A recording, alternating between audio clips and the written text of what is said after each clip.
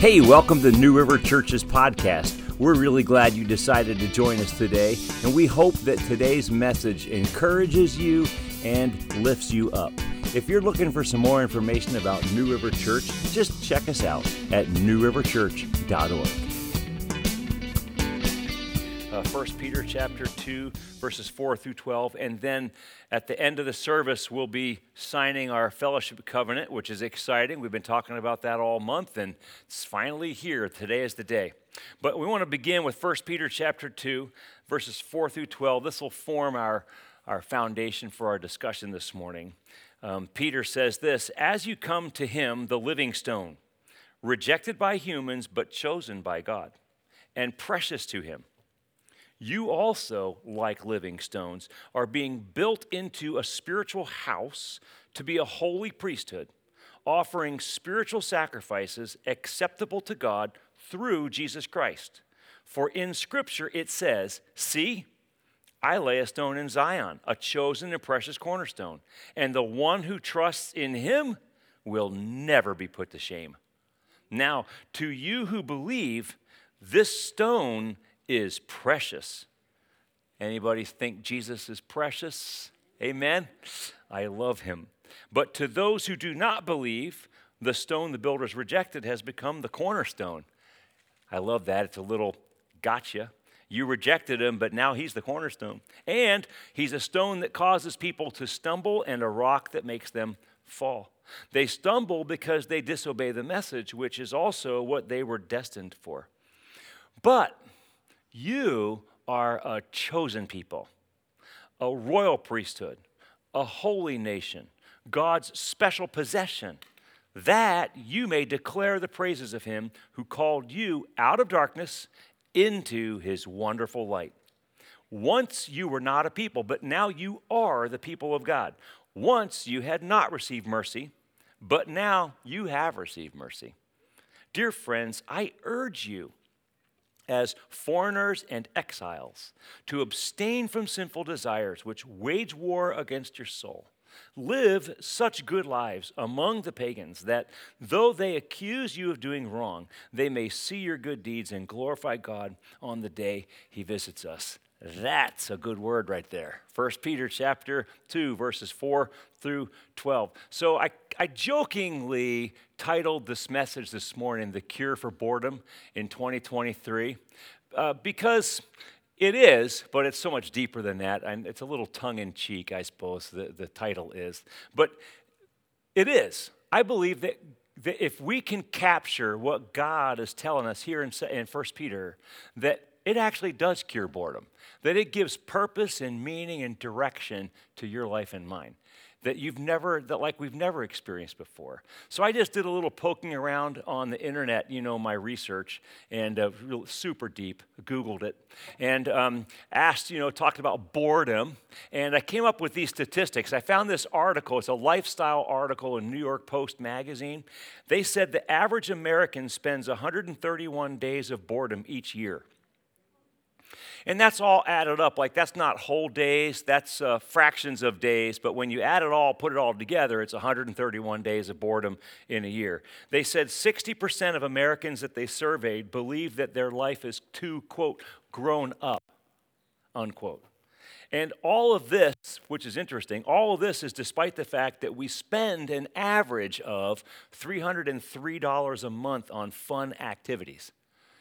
Now, I don't know who has $300 a month to blow on fun activities. I know I don't, but man, they're still not having fun after spending $300 a month. Wow. I wonder if all of our entertainment has drained our lives rather than fulfilled them. You wonder? I wonder, it's like we think that if I have more entertainment, then my life will be more fun. But what if that's actually not the secret to a fun life? See? And what if all of our busyness and activity is actually just masking our need for something that's more fulfilling and more meaningful? I got good news. I'm convinced that the cure for boredom is what the Bible calls making disciples. And I'll explain how this works here as we go on. Peter nails it in chapter 2 that we read here a moment ago. Here's what Peter tells us right here, okay? First of all, let's just walk through this. Verse 4, Peter says, first of all, you and I have come together. Part of what brings us together is we share the same living stone. We've come to the living stone. And I love how he calls Jesus that. Because Jesus is not just an inanimate, dead rock. Jesus is a living stone, isn't he? So he's firm and he's solid and he's someone on whom I can trust, but he's living, he's active, he's powerful. And I love that concept, a living stone. And he is your living stone and he's my living stone. And we come together and we share that living stone. And that's what we have in common. If you think about it, that's really what brings us together. I always marvel on Covenant Sunday and often throughout the year in our church, I look around you and I think, what brings us together? Like in any other setting, we're so different. We are in many ways. And yet the one thing that brings us together is our love for Christ. We share the living stone, see? And then Peter says that this is what makes us different from everybody else. Verses 7 and 8 are sort of the bad news, if you will. See, it's what sets us apart from the rest of the world. So we find Jesus as our living stone, but the rest of the world, they stumble over him. He's somebody that offends them, and they don't really want him. So they've rejected him, you've received him, and he says, and because you have received him, look at verse 9, the word but, he says, they've rejected him, but you are. Can you own these labels? Because this is you. This is your identity, friends. You are a chosen people. You are a royal priesthood. You are a holy nation. You are God's special possession. This is who you are because Christ is your living stone. And Peter doesn't stop there, does he? Peter tells us that there's a specific purpose for you and me being chosen people, royal priesthood, so forth. Look at the word that in verse 9. You could almost put the word so in front of it or in order in front of it. So we are chosen people, royal priesthood, so that or in order that we would declare the praises of him who called us out of darkness into his wonderful light. This is our message, isn't it? This is what we share with the world around us. Hey, look at, man, I was lost and now I'm found. All I know is I was blind and now I see. All I know is I was messed up and now the Lord has healed me. Like, I know what freedom looks like. You know what I mean? Like, that's our message, isn't it? And if he can do it for me, then he can do it for anybody. And that's verse 9, so that you would declare the praises of him. And he says, once you were not a people. I love that. At one point, you and I, we weren't at all, but now we are. And once you were not, you had not received mercy. You were living outside of God's mercy. But now you do. Now you live in his mercy. Amen? And his mercy's new every morning. And so then with this, Peter gives you and me a job to do. And that's verses 11 and 12. And he essentially tells us two things. You need to abstain and you need to engage. Right? He says, first of all, dear friends, I urge you, abstain from sinful desires. So these are old ways, man. That doesn't fit you anymore. Sin is like that in our lives. It's not a rule. It's not God saying, hey, you better not, wagging a finger in your face. It's more like, these things just are not you anymore, are they? I don't know if you noticed that in your own life. I know I have. Things that I thought was fun, things that I thought were really meaningful 15 years ago, 10, even a few years ago. I'm like, they just don't have the same appeal anymore. That's a good thing. Abstain from those, he says, but it's not just about saying no, it's also about saying yes to a mission. And the yes is, I live such good life. See what he says? I've memorized verse 12 years ago. Live such good lives among the pagans that though they may accuse you of doing wrong, they would see your good deeds and glorify God on the day that he visits us. So you know what? They might argue with your beliefs about certain things, but may they not be able to argue about the quality of your life. See, they might argue about what you say is right and wrong, but may they not argue with the quality, with the results of your life. Does that make sense?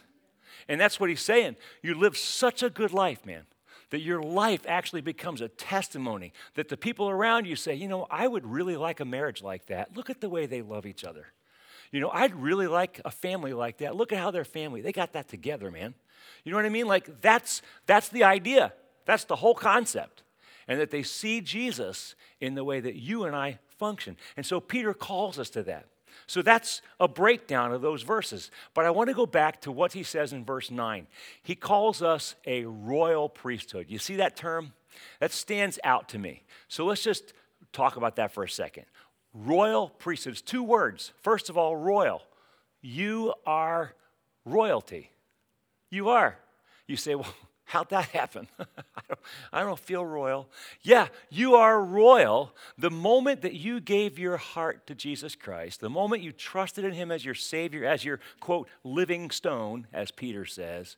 In that very moment, you became adopted into the family of God. That made you a child of God. That made you a brother or sister of Jesus Christ. That made you a co-heir to the kingdom, and that makes you royalty. Royal blood flows through your veins.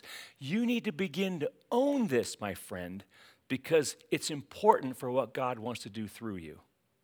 You know, we run around a lot of Christians, like we tend to think we're like the B team, you know, and we downplay like your importance. You downplay what you carry, friends.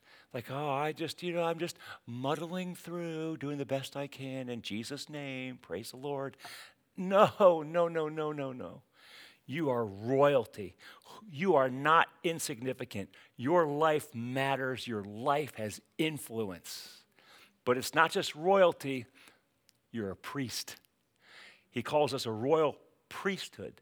Do you remember from our study in Leviticus a year and a half or so ago, we talked about priests and what a priest does? What's a priest's job? A priest's job was to be a bridge. It is to be a bridge between God and people, and between people and God. And so check this out. This goes both ways. When you pray for a friend, you're being a priest because you are taking their needs to God. That's a priestly function every time you pray. It's called intercession. That's the Bible word for it. And you're being a priest when you do that. And whenever you care for someone who's in need, whenever you give a cup of cold water, you help someone out who's in need, that's a priestly function because you're expressing the heart and the love of God for that person. You're being a bridge. You're being God's hands and God's feet as you do that. That's priesthood. That's being a priest. And Peter takes these two concepts together, royalty and priesthood, and he mashes them together, and he calls us a royal priesthood. So we are a people who own the kingdom of God, which means we have access to unlimited resources. And our work in this world is to use those resources to bridge the gap between God and people. That's our work. You're a priest. Can you tell the person next to you, hey, you're a priest? Okay, I'm telling the priest, you're a priest. You're a priest.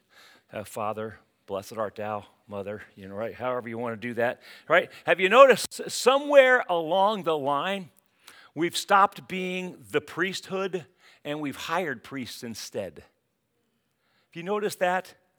But this was never the heart of God.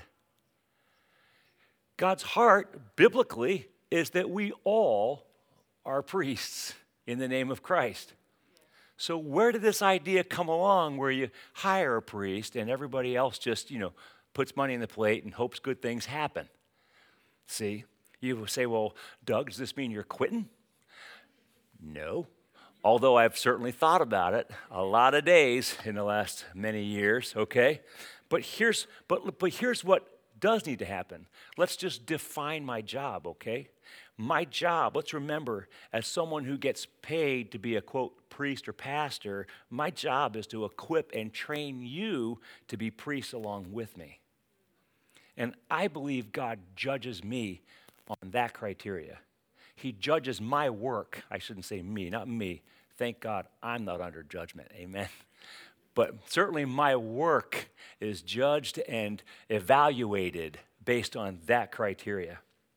How well did I do at inspiring you to embrace your identity as co-heirs with Jesus in the kingdom of God and equip you to work as his priest in this world?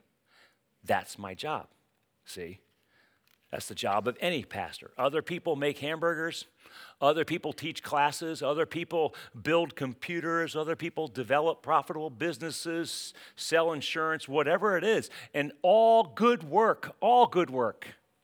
But my job as a pastor is to inspire and equip a God-smitten people who turn this upside-down world right side up with the love and the power of God. That's what a pastor does. Would you agree that our world needs more God-saturated leaders? We actually have a slide there. Would you agree that this world needs more saturated leaders? See, the church is a gifted community of people, not a community with a gifted pastor. But our gifts, yours and mine, are not meant to stay in-house like inside our little community. Yes, spiritual gifts are meant to build up the body, but think about it. What's the purpose of building up the body of Christ? Is it just to make us fat? I don't think so. The body of Christ is meant to be built up, that she has a greater impact in the world. So the gifts that we have, that we develop, are actually not for us, they're for others. So let's take these gifts that God has put within us and develop them and work them, because if we do, then the world will benefit from it, see? Please understand, inspiring and equipping you to lead is not about recruiting more volunteers for New River Church. That's not the goal, although certainly that's a fringe benefit, I suppose, in the short run. But in the long run, that is not our objective at all. We owe it to the world to do our job well, to raise up Christ-like leaders. We owe it to them. Would you agree that when the church does her job of forming Christ-like people, the world actually benefits from that? Like, wouldn't you agree that we could use some more Christ-like politicians? How about, can I get an amen there? How about, would you agree that the world could use some more Christ-like business people? What do you think? Think that could be a good thing? How about more Christ-like educators? What do you suppose? Pretty good? That'd be pretty cool, wouldn't it? If the world had more Christ-like people working in technology, wouldn't that be a good thing? In medicine, in research, like, wouldn't these be good things? See? Where do you get Christ-like people from? The church. There you go. See, this is our job, is it not? See? I love the fact that we have two young ladies in our church right now working on their PhDs in math. Blows my mind away.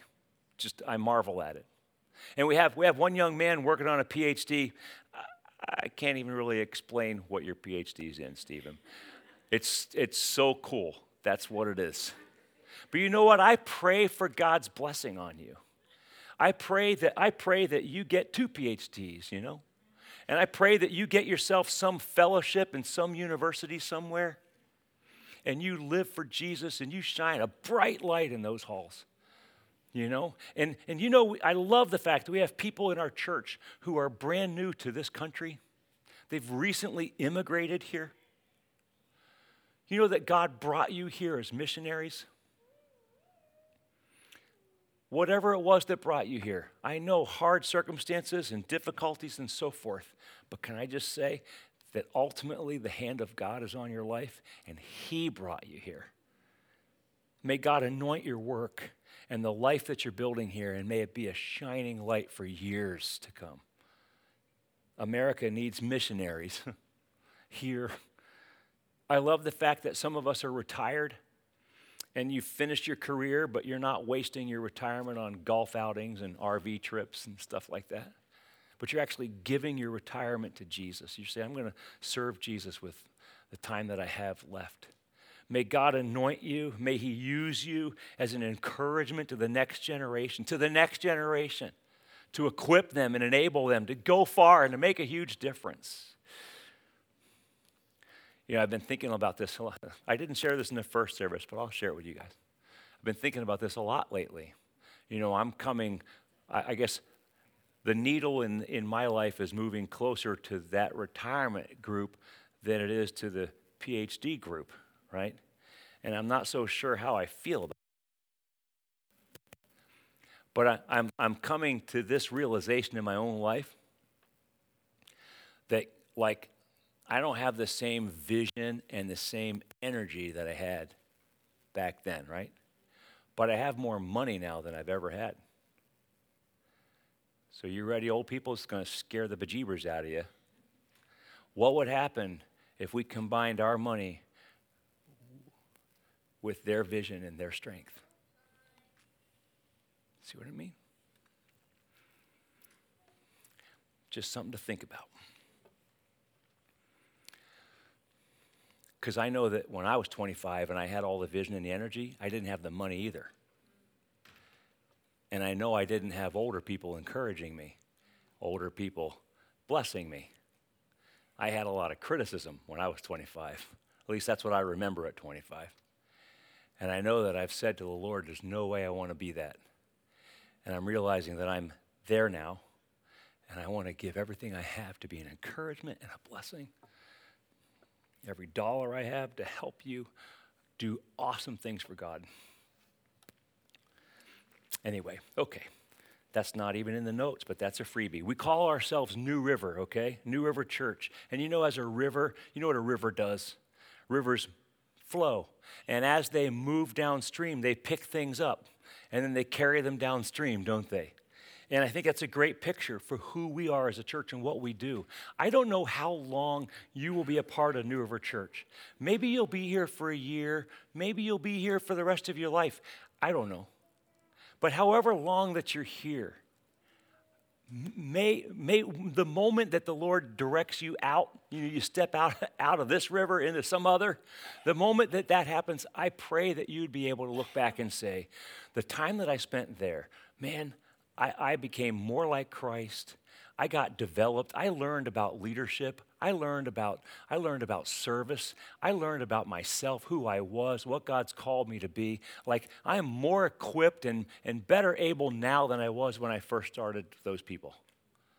I was just thinking this morning, early in the morning, I was here praying about the covenant that we're about to sign. And the Lord just took me back to the last 25 years of all the people, just faces kept coming to my mind of all these people that have signed this covenant before over the years and who are no longer with us.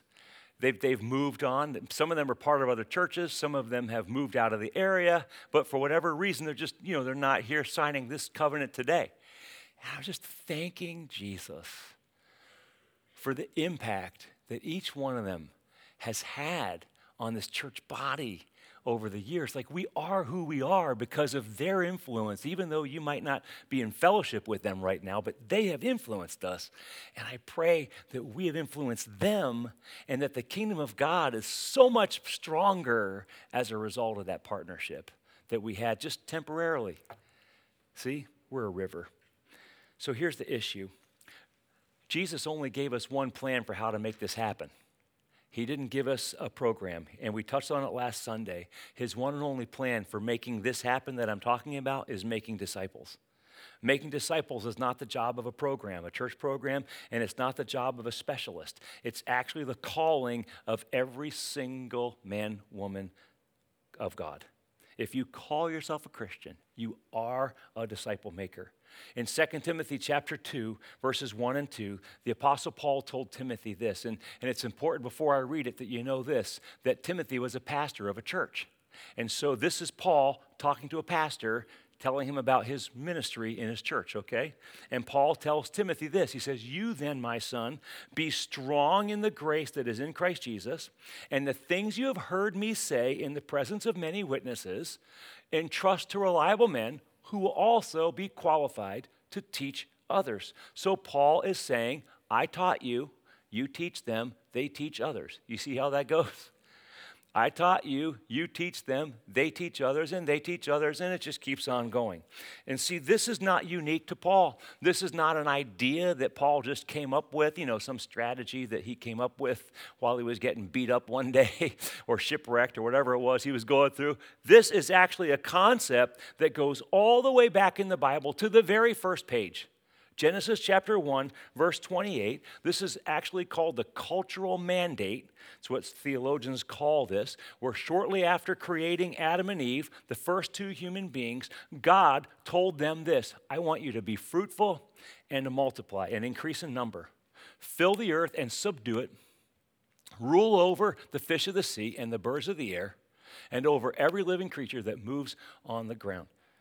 Now, you got to notice two things real quick about this verse. The first thing is subdue. See that word subdue? Subdue implies that the earth is wild and untamed and needs to be subdued. It implies that the earth needs people who know how to wrestle with it. They know how to cultivate it. They know how to harness all of its potential to bring about human flourishing. That's what the word subdue implies. And then number two, notice the only way for Adam and Eve to effectively rule over and subdue the whole earth, they have to be fruitful and multiply. They can't just do it as the two of them. Now, obviously, this is not just about making babies, although certainly that is implied in being fruitful and multiplying. But it's bigger than that. It's about training up. It's about equipping people who know how to rule and know how to subdue. This is part of the mandate, actually, on your home, Christian parents.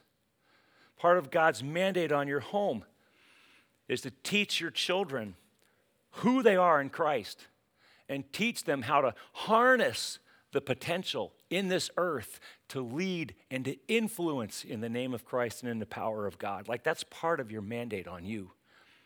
Make disciples who understand that they are made in the image of God and given a mandate to build and influence others. So the next time we see this concept, it starts there on the first page. We see it again repeated in Genesis chapter 12 with Abram.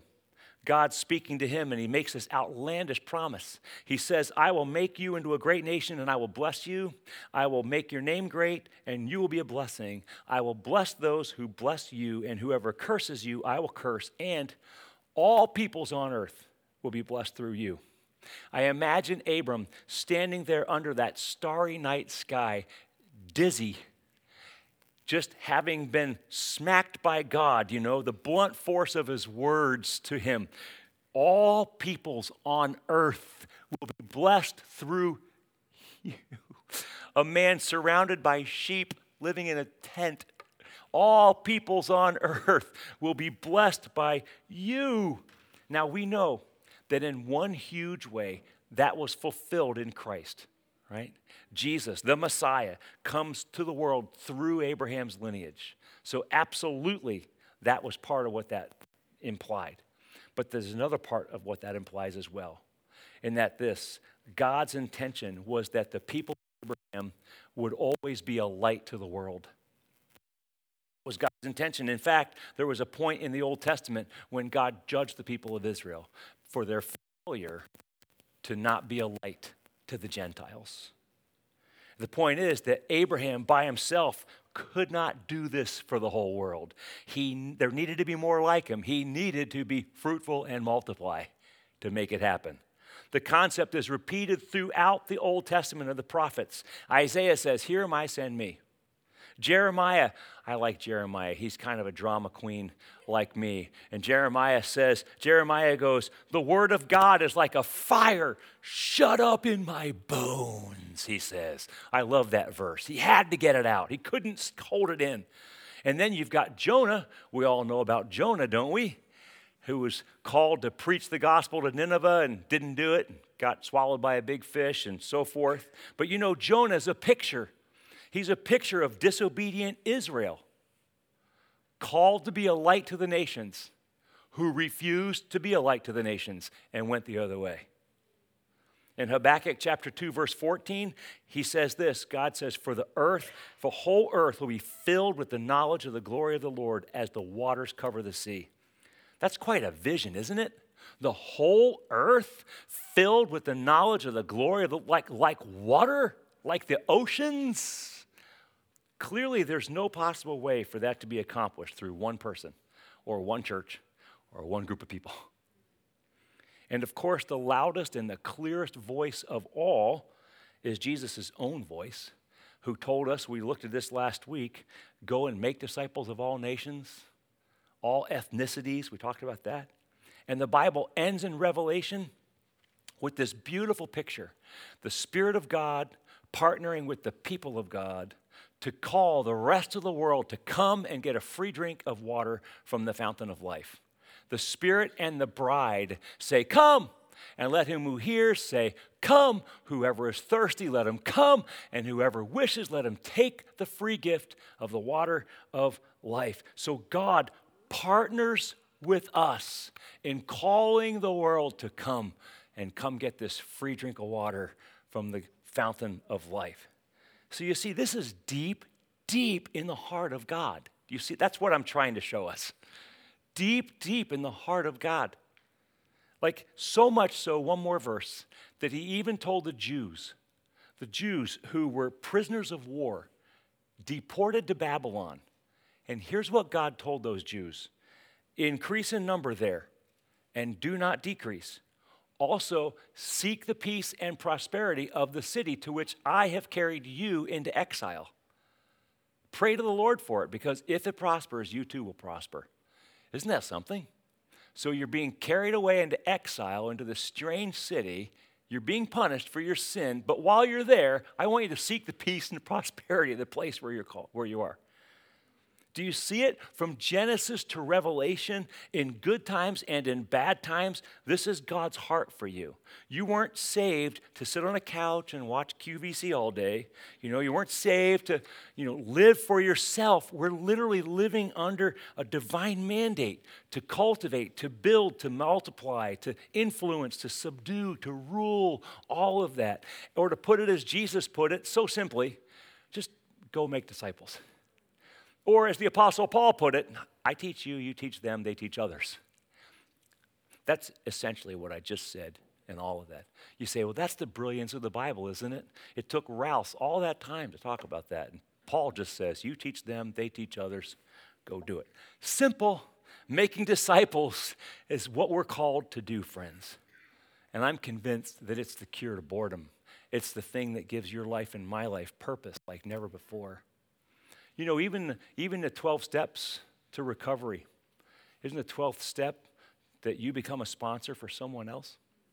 Right? Because they know intuitively, right, that the best thing for you to enjoy the freedom and the recovery that you have is to begin to give that to someone else. It applies spiritually. Make disciples. The best thing for your faith. And it's not just, you say, well, what is it? Well, I can tell you what it's not. It's not memorizing a few Bible verses and church stuff, although that might be part of it. But discipleship is about the complete reformation of a person's character. It's about having my worldview shifted and brought into alignment with the values of God. It's about my work ethic. It's about my finances. It's about my sex life, my friendships, my politics. It's about all of that being dominated by heaven's standards. My whole life coming into alignment with heaven, you see. And this can't be learned in a book, although studying and reading is certainly valuable, and we don't want to dismiss that. But it's why God's called us into Christian community. Because like iron sharpens iron, so one man sharpens another. God puts us in close Christian community, and we begin to see these principles lived out. And that also helps us to grow. So I want to just close this morning, and I promise this is the closing and we're signing. I just want to encourage you to do a couple things. One is, if you're not in a life group, would you get in a life group? We're about to start our next season, starting next week. And if you would like to be and the title of this season, the thrust of the season is something I'm calling Killing Me. How's that for fun? It's all about dying to self. That's really the point of it. And I think it's going to be a very powerful, very impactful, actually, season for all of us. And if you're not part of a life group, I would love for you to be part of a life group. And the way to do that, if you're interested, is you just go on our website and you'll see that icon right there on the front page, and just click that and then follow the prompts, okay? And then if you're in a life group, I'm going to ask you to do something else. I'm going to ask you to take it a step further, and I want you to consider leading a life group. Would you go to your life group leader and you say, hey, thank you for being my life group leader. Would you teach me how to lead a life group? Because I want to lead too. You will make them cry, I promise. It will touch their hearts, okay? They would love, because listen, you know what? Your life group leader can tell you that they learn more by leading than you do by attending. And I'm only asking that for your good. I'm telling you that for your good. You've got to take the next step. You can't just sit in the chair and be a part of the crowd. If you take that next step, it will benefit you in your walk with Christ. You say, well, I've never done that before. I don't even know if I'm qualified. That's perfect, okay? Please, friends, I hope you know us by now, that you're free to fail here. Like, you know what I mean? Like, it's okay. And you're probably going to have some, ups and downs, and that's appropriate. That's all part of the process. We're growing, aren't we? We're growing. You hear that? We're growing. See, that's the idea. And then I want to take it one level deeper. You ready? One level deeper, and that's this. I want to challenge you to get connected to a discipleship partner. A partner. During this next season, so starting next Sunday, during this next season, it's going to be rather intense. And we've designed the material to not only just be good for small groups, but also to be good for one-on-one or one-on-two discipleship partners, okay? Because in your groups, you're not going to have the time to talk about a lot of this stuff. I mean, you'll have some time, but you understand that if you're having a cup of coffee or on the phone with somebody, you can go a little bit deeper there. Does that make sense? And these questions that you're going to be looking at, they're pretty, open you up kind of questions, and it's going to go a little deep. So I want to encourage you to find somebody, even before we leave today, while we're signing the covenant. Jonathan, you can come. I know he's itching to go. You come up, Jonathan. And if before we leave today, while we're signing the covenant, would you go to somebody and say, hey, would you be my discipleship partner for this next season? And if you do that, would you then go to the website again and click this icon, you'll see, and then that'll follow that prompt. And because I want to be able to know who's connected with who, so that I can be praying for you and encouraging you and resourcing you and that kind of thing. Does that make sense? So if you would do that, please, that would be awesome. Now you say, well, what does all this have to do with changing the world? I thought you've talked about how, like, the church impacts the world. Here's the deal. You've got to learn it here, but it doesn't stay here. You see that? We learn it here, but it doesn't stay here. And so this is all about learning it here, because the better we are at making disciples here, like learning how to do this, the more effective we'll be there in doing it. So it's very much with the world in view. We're not ignoring that mandate at all. I just want to close with this real quick thing. You know, Adam, I mentioned Adam and Eve a moment ago. Adam's big failure in the garden was passivity. It was not aggression. Adam didn't do, in a sense, what he did wasn't nearly as bad as what he didn't do, if I can say it that way. I mean, Adam didn't say no when the fruit was offered to him by his wife. He didn't stop his wife from eating the fruit, right? He didn't say, honey, no, this is not a cool deal. Don't do this. He didn't do that. He went along with it. And then I always wonder, like, why did he let the snake right into the center of the garden? Like, you ever wonder why he didn't just stop the snake at the front door? Like, how did the serpent make it all the way to the center of your home, Adam? He was asleep at the wheel. Adam's problem was passivity. And I say this, It's still a major problem in the church. Passivity amongst God's people. We hear a message like this, and we think, boy, that sounds interesting. Doug, you really make some great points there, man. And then we leave and we have lunch and we forget. At best, maybe some of you took notes, great notes. You put them in your Bible someplace, and then you forget about them. See, that's passivity. Friends, the result of that, the result of not following through, the result of not making disciples is you have an anemic church and a dying world. And that's what we've got right now. Friends, we owe it to ourselves, we owe it to the world to really get disciple making right, because it's the only thing that Jesus has left us to do. It really is. He couldn't have been more clear. So let's sign in for that on 2023, amen? In a very big way, that's what we're signing this covenant for this year. We're saying we're going to make that's our emphasis. We're going to nail this thing. We're going to get this right once and for all, this disciple-making thing. And so I'm inviting you to join me in that effort, okay?